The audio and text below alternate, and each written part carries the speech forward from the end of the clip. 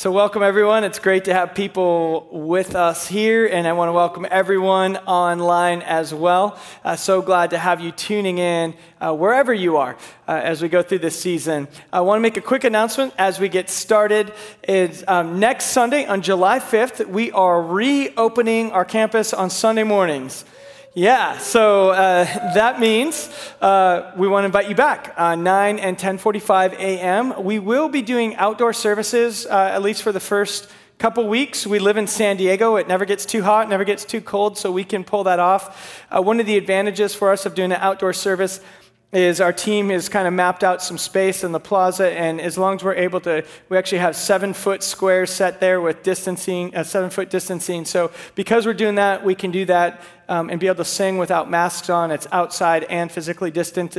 So we want to invite you to be a part of that. Now, with that, I also want to say, if you are still uncomfortable with that, if you choose to stay home for health reasons or concerns, fears, any of those things, maybe you're caring for someone that you are concerned with, there's no judgment on you. No one's going to shame you into coming back. No one's going to say, well, why aren't they here?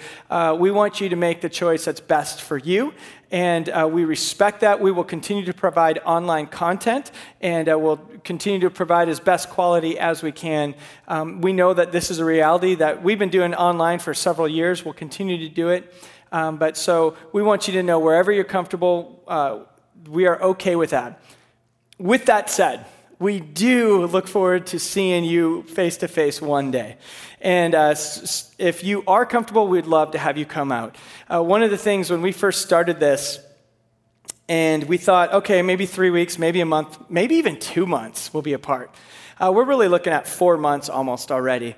And 4 months is enough time to create new habits. And having casual Sunday mornings where you can wake up, grab a cup of coffee, participate in your church gathering while wearing your boxers is a new habit that many people have, and it's going to be a hard one to break. And so we know that it's convenient, we know that it's easy, but we also very much value seeing each other face to face in the gathered church. So I do want to encourage you to come back. When you're comfortable with that, we would love to see you and celebrate starting next week on July 5th. So mark your calendars. Let's make it a great celebration. Today, we are continuing with our series called Refresh. It's a summer through the Psalms. I want to invite you to open your Bibles to the book of Psalms, chapter 19. And as you find your way there, I'm going to pray for our time. God, we thank you for your word. We thank you for the opportunity to be refreshed as we look into your word. I thank you that we can trust that you are God, even in a world that seems sometimes to be out of control, Lord. We trust that you're in control. So we ask that in this space, wherever that might be, in this room, in the living rooms, wherever we are, Lord, that you would speak your truth to us. Lord, help us to receive from you today and be taught and encouraged by you. So we thank you and give you this time in Jesus' name. Amen. So we are in Psalm chapter 19, and we're going to kind of just jump right into it. As I was preparing for this teaching, when I started off, I thought, oh, this is a really cool psalm. I was enjoying it, studying through it, looking at the psalm. And the more I studied it, the more I kind of dove deeper and deeper into it. I started getting really excited and encouraged to be able to share this with you. So I think there's some really exciting, encouraging things in here. And if you're like me, I love the daily or the weekly dose at least of just getting back together and being reminded of truth, because there's so many things competing for our attention. There's so many things competing for our allegiance, and even so many different places saying, hey, this is truth. This is what you need to hear, what you need to listen to. It's good to be grounded in truth that is timeless. And so that's what we're going to look at today. So Psalm chapter 19, we're going to jump right in and read the first few verses. It says this. King David is writing, and he writes, "The heavens are telling of the glory of God, and their expanse is declaring the works of his hands. Day to night pours forth speech, and night to night reveals knowledge. There is no speech, nor are there words. Their voice is not heard. Their line has gone out through all the earth, and their utterances to the end of the world. In them he has placed a tent for the sun, which is as a bridegroom coming out of his chamber. It rejoices as a strong man to run his course. Its rising is from one end of the heavens and its circuit to the other end. There's nothing hidden from its heat. So the first 6 verses here of this psalm starts off with the heavens are declaring the glory of God. They're telling about who God is and his splendor. And David, as he writes, he actually starts talking about the sun and the heat of the sun is placed there. And it said the sun goes on its circuit across the sky, which of course on science now we know the sun isn't moving, but that's how, this is a poetic book. It's not meant to be a scientific revelation here, but showing that, hey, even the glorious, the splendor of the sun and the stars all up in the galaxy is declaring the glory of God. This is a theological term that we call general revelation. General revelation means, in general, things that you can see from nature or deduce with your reasoning. This is sometimes God reveals himself through nature, which would be a general revelation. Paul speaks of that in Romans chapter 1, starting in verse 19. He says, what can be known about God is plain to them or plain to us, because God has shown it. From his invisible attributes, namely his eternal power and divine nature, have been clearly perceived ever since the creation of the world in the things that have been made. So Paul is speaking in Romans chapter 1 about this idea of the heavens declaring the glory of God, this general revelation that as we look at nature itself and look around, that it reveals something about the splendor and the power of God. Sometimes I think of that is just in creation. If you like to surf, any of us who you go out and you paddle, we understand when you feel the power in the waves of the ocean, you get a glimpse into the power of God. You realize, well, I'm really small. And this ocean is just this mighty, powerful thing. It gives a hint of a powerful force that exists, and it's a hint to the glory of God. For me, I love to ski. I talk about it often. There's almost nothing better than being on top of a peak on a mountain and looking over at snow-capped peaks to say, this is a beautiful creation, and I am small. I remember a few years ago when my wife and I we hiked to the top of Mount Whitney, which is the highest place in the lower 48 states, and we were up there, and you can see forever, and you realize, people are really kind of small things compared to creation. And that's what the writer here, what David's saying, is all creation, what we see tells us something of the nature of the Creator.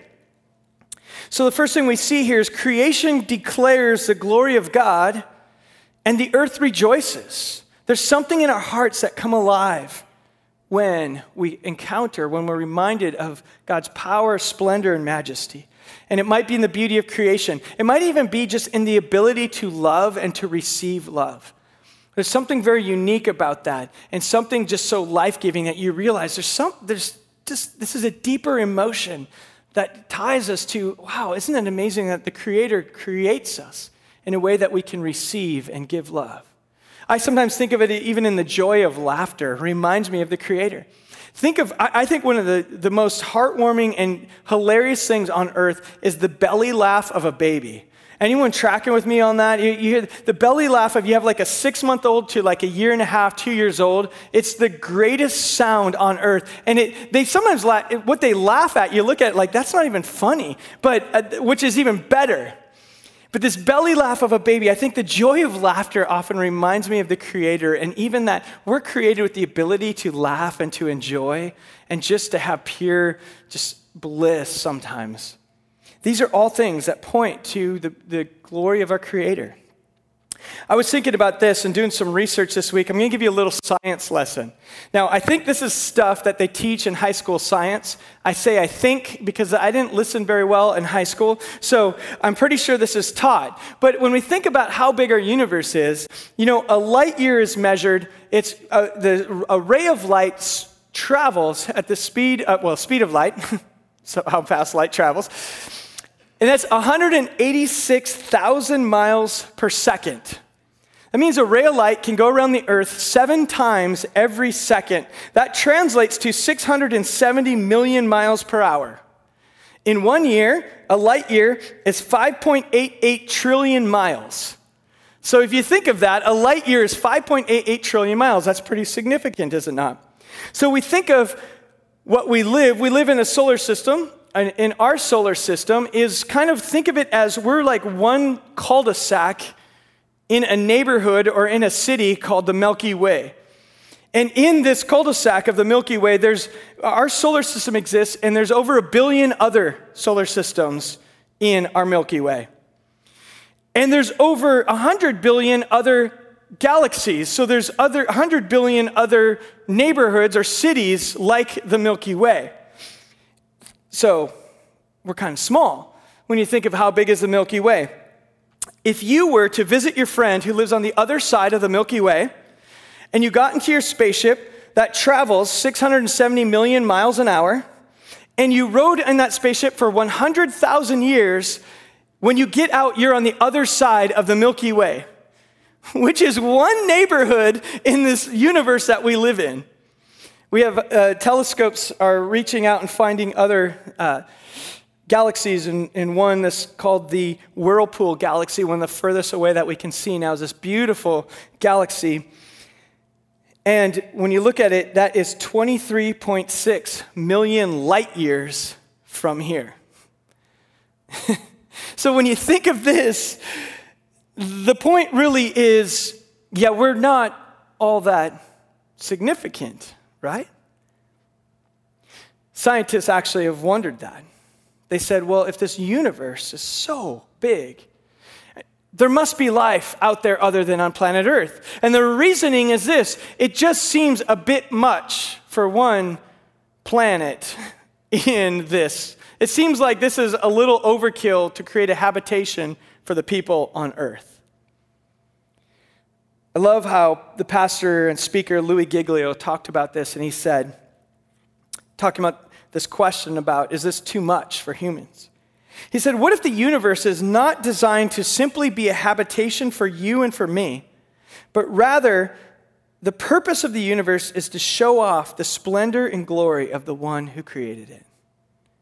What if the vastness of this huge universe was to say, hey, there's something about the Creator that we're learning as we look around?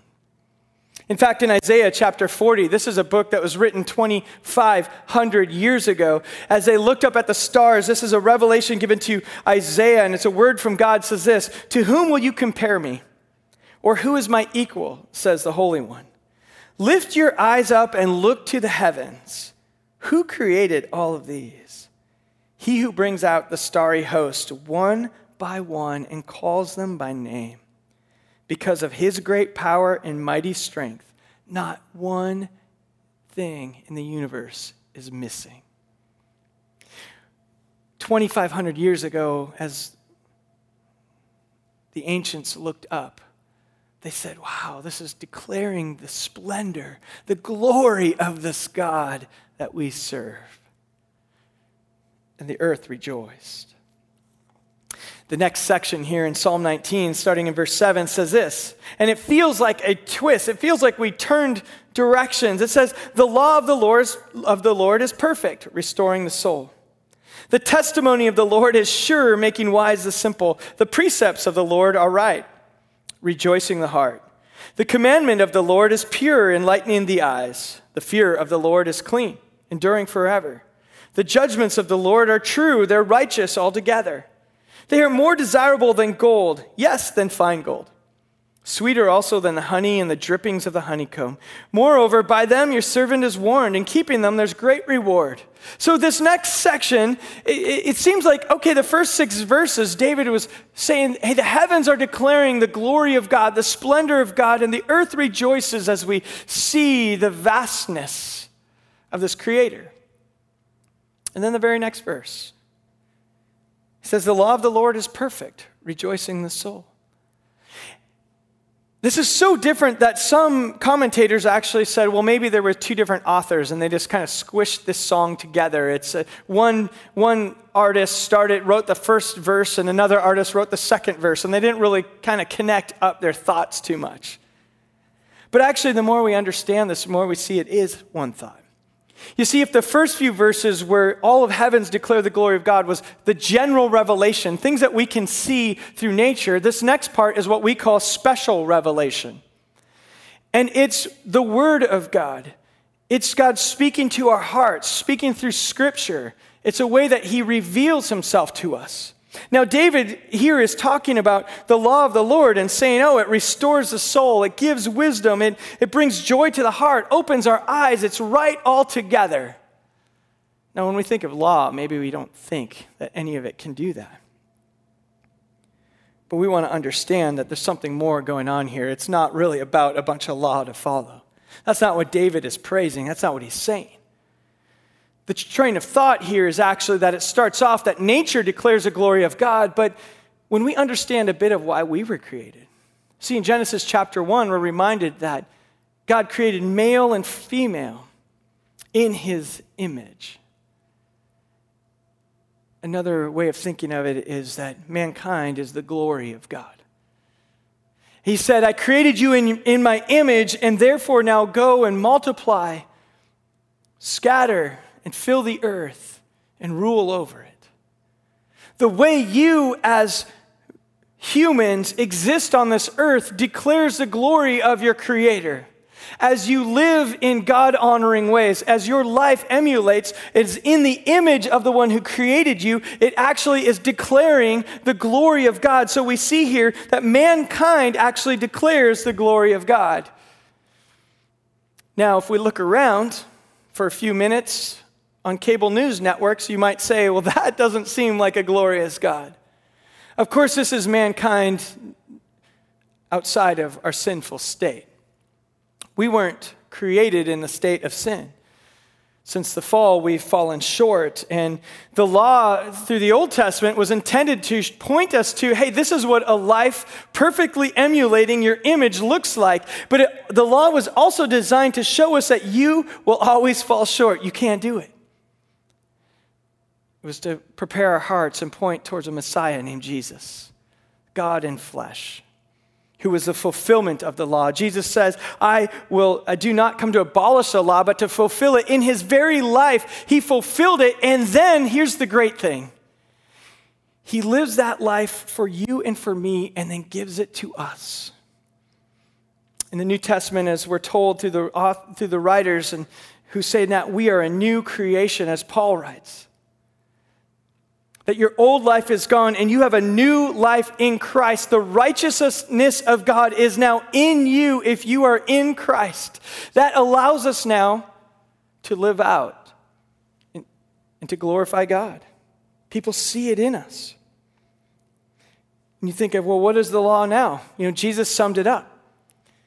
Someone asked Jesus, well, sum up the whole law. He said, okay, love the Lord your God with all your heart, your mind, your strength. And love your neighbor as yourself. It's a life that Jesus modeled. It's a life that Jesus gives to us. See, we are designed to live in a way that glorifies God. And when we live our lives outside of that, we always feel like something's missing. There's brokenness in our relationships. There's even brokenness in our relationship with the environment. I actually think Christians should be the greatest environmentalists out there because we are here to take care of the earth. That's what God gave us. We should be the greatest civil rights activists out there because it's in our nature to live equality, to honor equality, to pursue equality. That's who we are. We're living in a broken world. But when we understand that in the image of God, with Christ in us, living out through us, that declares the glory to others. We're very different that way. I appreciate how the speaker, preacher, pastor, Tony Evans, was speaking about some issues about racial equality, and this was from a sermon 4 years ago. But in it, he gives a challenge to Christians. And I was thinking about his sermon when I was thinking about this message, because I think really where we get things wrong is when we think this big universe that I was talking about, when we think it spins around us. See, and that's one thing. If you study the universe, you'll realize our solar system is not the center of our galaxy. And the Earth is not the center of our solar system, which means you are not the center of the universe. Just got news for you here today. But when we think that we're the center of the universe, that's really, you can see the root of a lot of sin. We can even try to do things right up to a point. But eventually, it's, hey, what's in this for me? But see, when we understand our new selves and our identity is as people in Christ, then we're okay with the universe spinning around our God.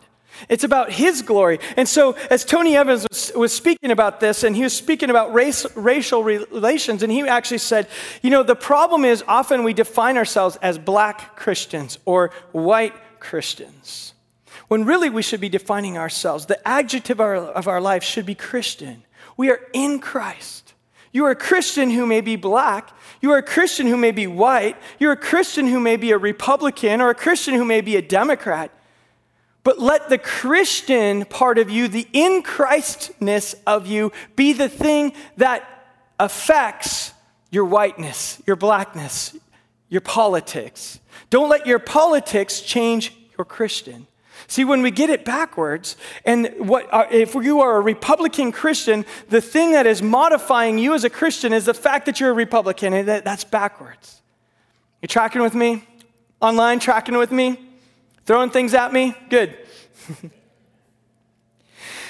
So for us, our identity is in Christ, created in the image of God, bearing his image as we live out Christ in us. When we do that,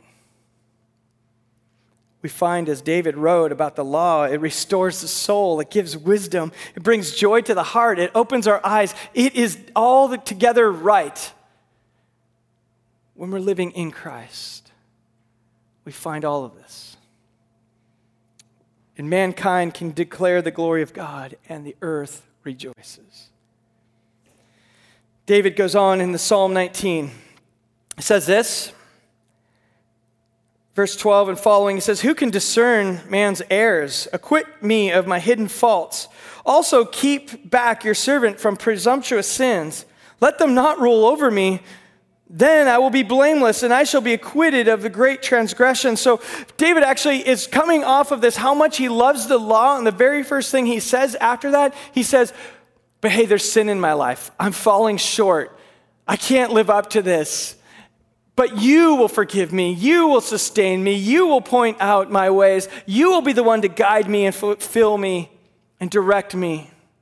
We believe the Holy Spirit's the one who empowers us to live our new lives. So I appreciate that David talks about how much he loves the law and how life-giving it is, and then says, yeah, but I keep falling short. It's a reminder that it's about Christ in us, not our ability to be perfect. That verse in Isaiah I shared with you earlier was Isaiah chapter 40, talking about God seeing every star in the sky. He knows them all. But he goes on in verse 27 of Isaiah 40 and says this, "Why do you say, O Jacob, and assert, O Israel, and say these things? My way is hidden from the Lord, and the justice due me escapes the notice of my God." In other words, he's saying, I'm the one who created all this. Why do you think I'm not paying attention? Why do you think I'm absent? Verse 28 says, "Do you not know? Have you not heard? The everlasting God, the Lord, the creator of the ends of the earth, the 23 million light year galaxies away, that one, he does not become tired or weary. His understanding is inscrutable. He gives strength to the weary, and to him who lacks might, he increases power. Though youth will grow weary and tired, and young men may stumble and fall, those who wait for the Lord will gain new strength. They will mount up with wings like eagles. They will run and not get tired. They will walk and not become weary." See, sometimes when we're living in a universe that spins around us, and when we're saying, okay, even if it's trying to do the right thing, but it spins around you, God, I'm gonna follow all these rules. I'm gonna make my way. I'm gonna show you. We grow weary. We grow tired. We have those days we say, Lord, is this worth it? But a universe that spins around the Creator keeps bringing us back, keeps reminding us. And he's whispering to us, don't you know? The one who set all those stars up there. That same one who actually came down to be one of you, to walk in your skin, who gave up his life on the cross for you and for me, that one, he's been at work. And though it seems like he's absent, I want you to know, he doesn't grow tired or weary. You will. But if you hope in the Lord, if you wait on him, you'll gain new strength.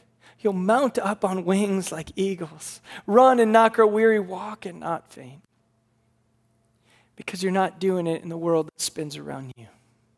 You're doing it in a world that spins around the Creator, who cares about you and who walks with you. David ends Psalm 19, this last verse. It says, "Let the words of my mouth and the meditation of my heart be acceptable in your sight, O Lord, my rock and my redeemer." I think a life that's spinning around the Creator is one where we can gladly say, "Let the words of my heart and the words of my mouth, the meditation of my heart be acceptable in your sight, my rock and my redeemer." I'm going to invite the worship team to start making their way back up. And during this kind of lockdown season, we took advantage, as many people did. We said, hey, there's a few home projects we want to get done while we're home. And so thank God that Home Depot is an essential service. It was very good. So we have done some projects around the house and spent some money on that. And in the midst of it, here towards the end, we have, I'm in a household now where 4 people are driving, and 3 of our 4 main cars have broken down in the last couple of weeks. And not just a little bit, not just like, oh, whoops, I need to change my tires. It's like one needs a whole new transmission. And then today, we have one car that runs totally fine. It's our newest car. And had kind of this weird thing that happened and a little glitch, and found out today that, you need a whole new engine. And in it, I'm just thinking like, okay, cool, that's great, Lord, that was fun. And it's so easy, even on something like that, to immediately go to this world that's spinning over here. That says, Lord, have you not been paying attention? I've been faithful, I've been generous with our finances, with your kingdom work, hook me up, what's going on? That's a world that spins here. And God was so great to let me get that news today in the middle of sermon prep, so that kept bringing me back to Ryan, what world are you spinning in? And being reminded that I get to spin in the world where I have a creator God who set the stars in the sky. And he looks at our minivan and says, seriously, that's your issue today? And by the end of the prep time, it was fun to just kind of be reflecting and to hear, what does it mean to hope in the Lord? What does it mean to have your strength renewed? What does it mean to say, God, let the words of my mouth and the meditation of my heart be acceptable in your sight? And just by the end of the time, to just keep repeating that until I could say, Lord, you are my rock and my redeemer. For you, I don't know what it might be. It might be, I'm just tired of wearing a mask out in public. I'm tired of being at home. I'm tired of my kids being at home. I want to go back to work. Some of you have lost jobs. There's a lot going on in our world right now. But can we be people who step back and say, well, but God has not changed.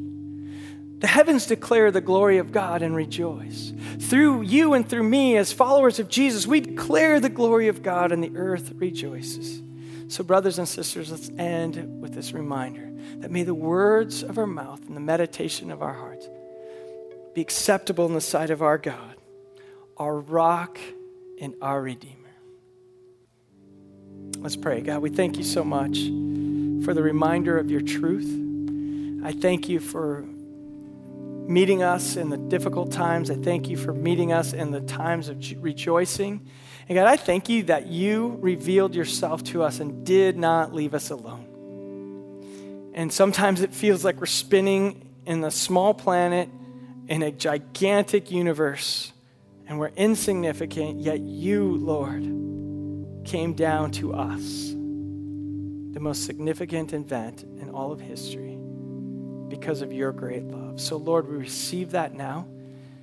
And Lord, we give you our praise of our rock and our Redeemer. Receive it now. In Jesus' name, amen.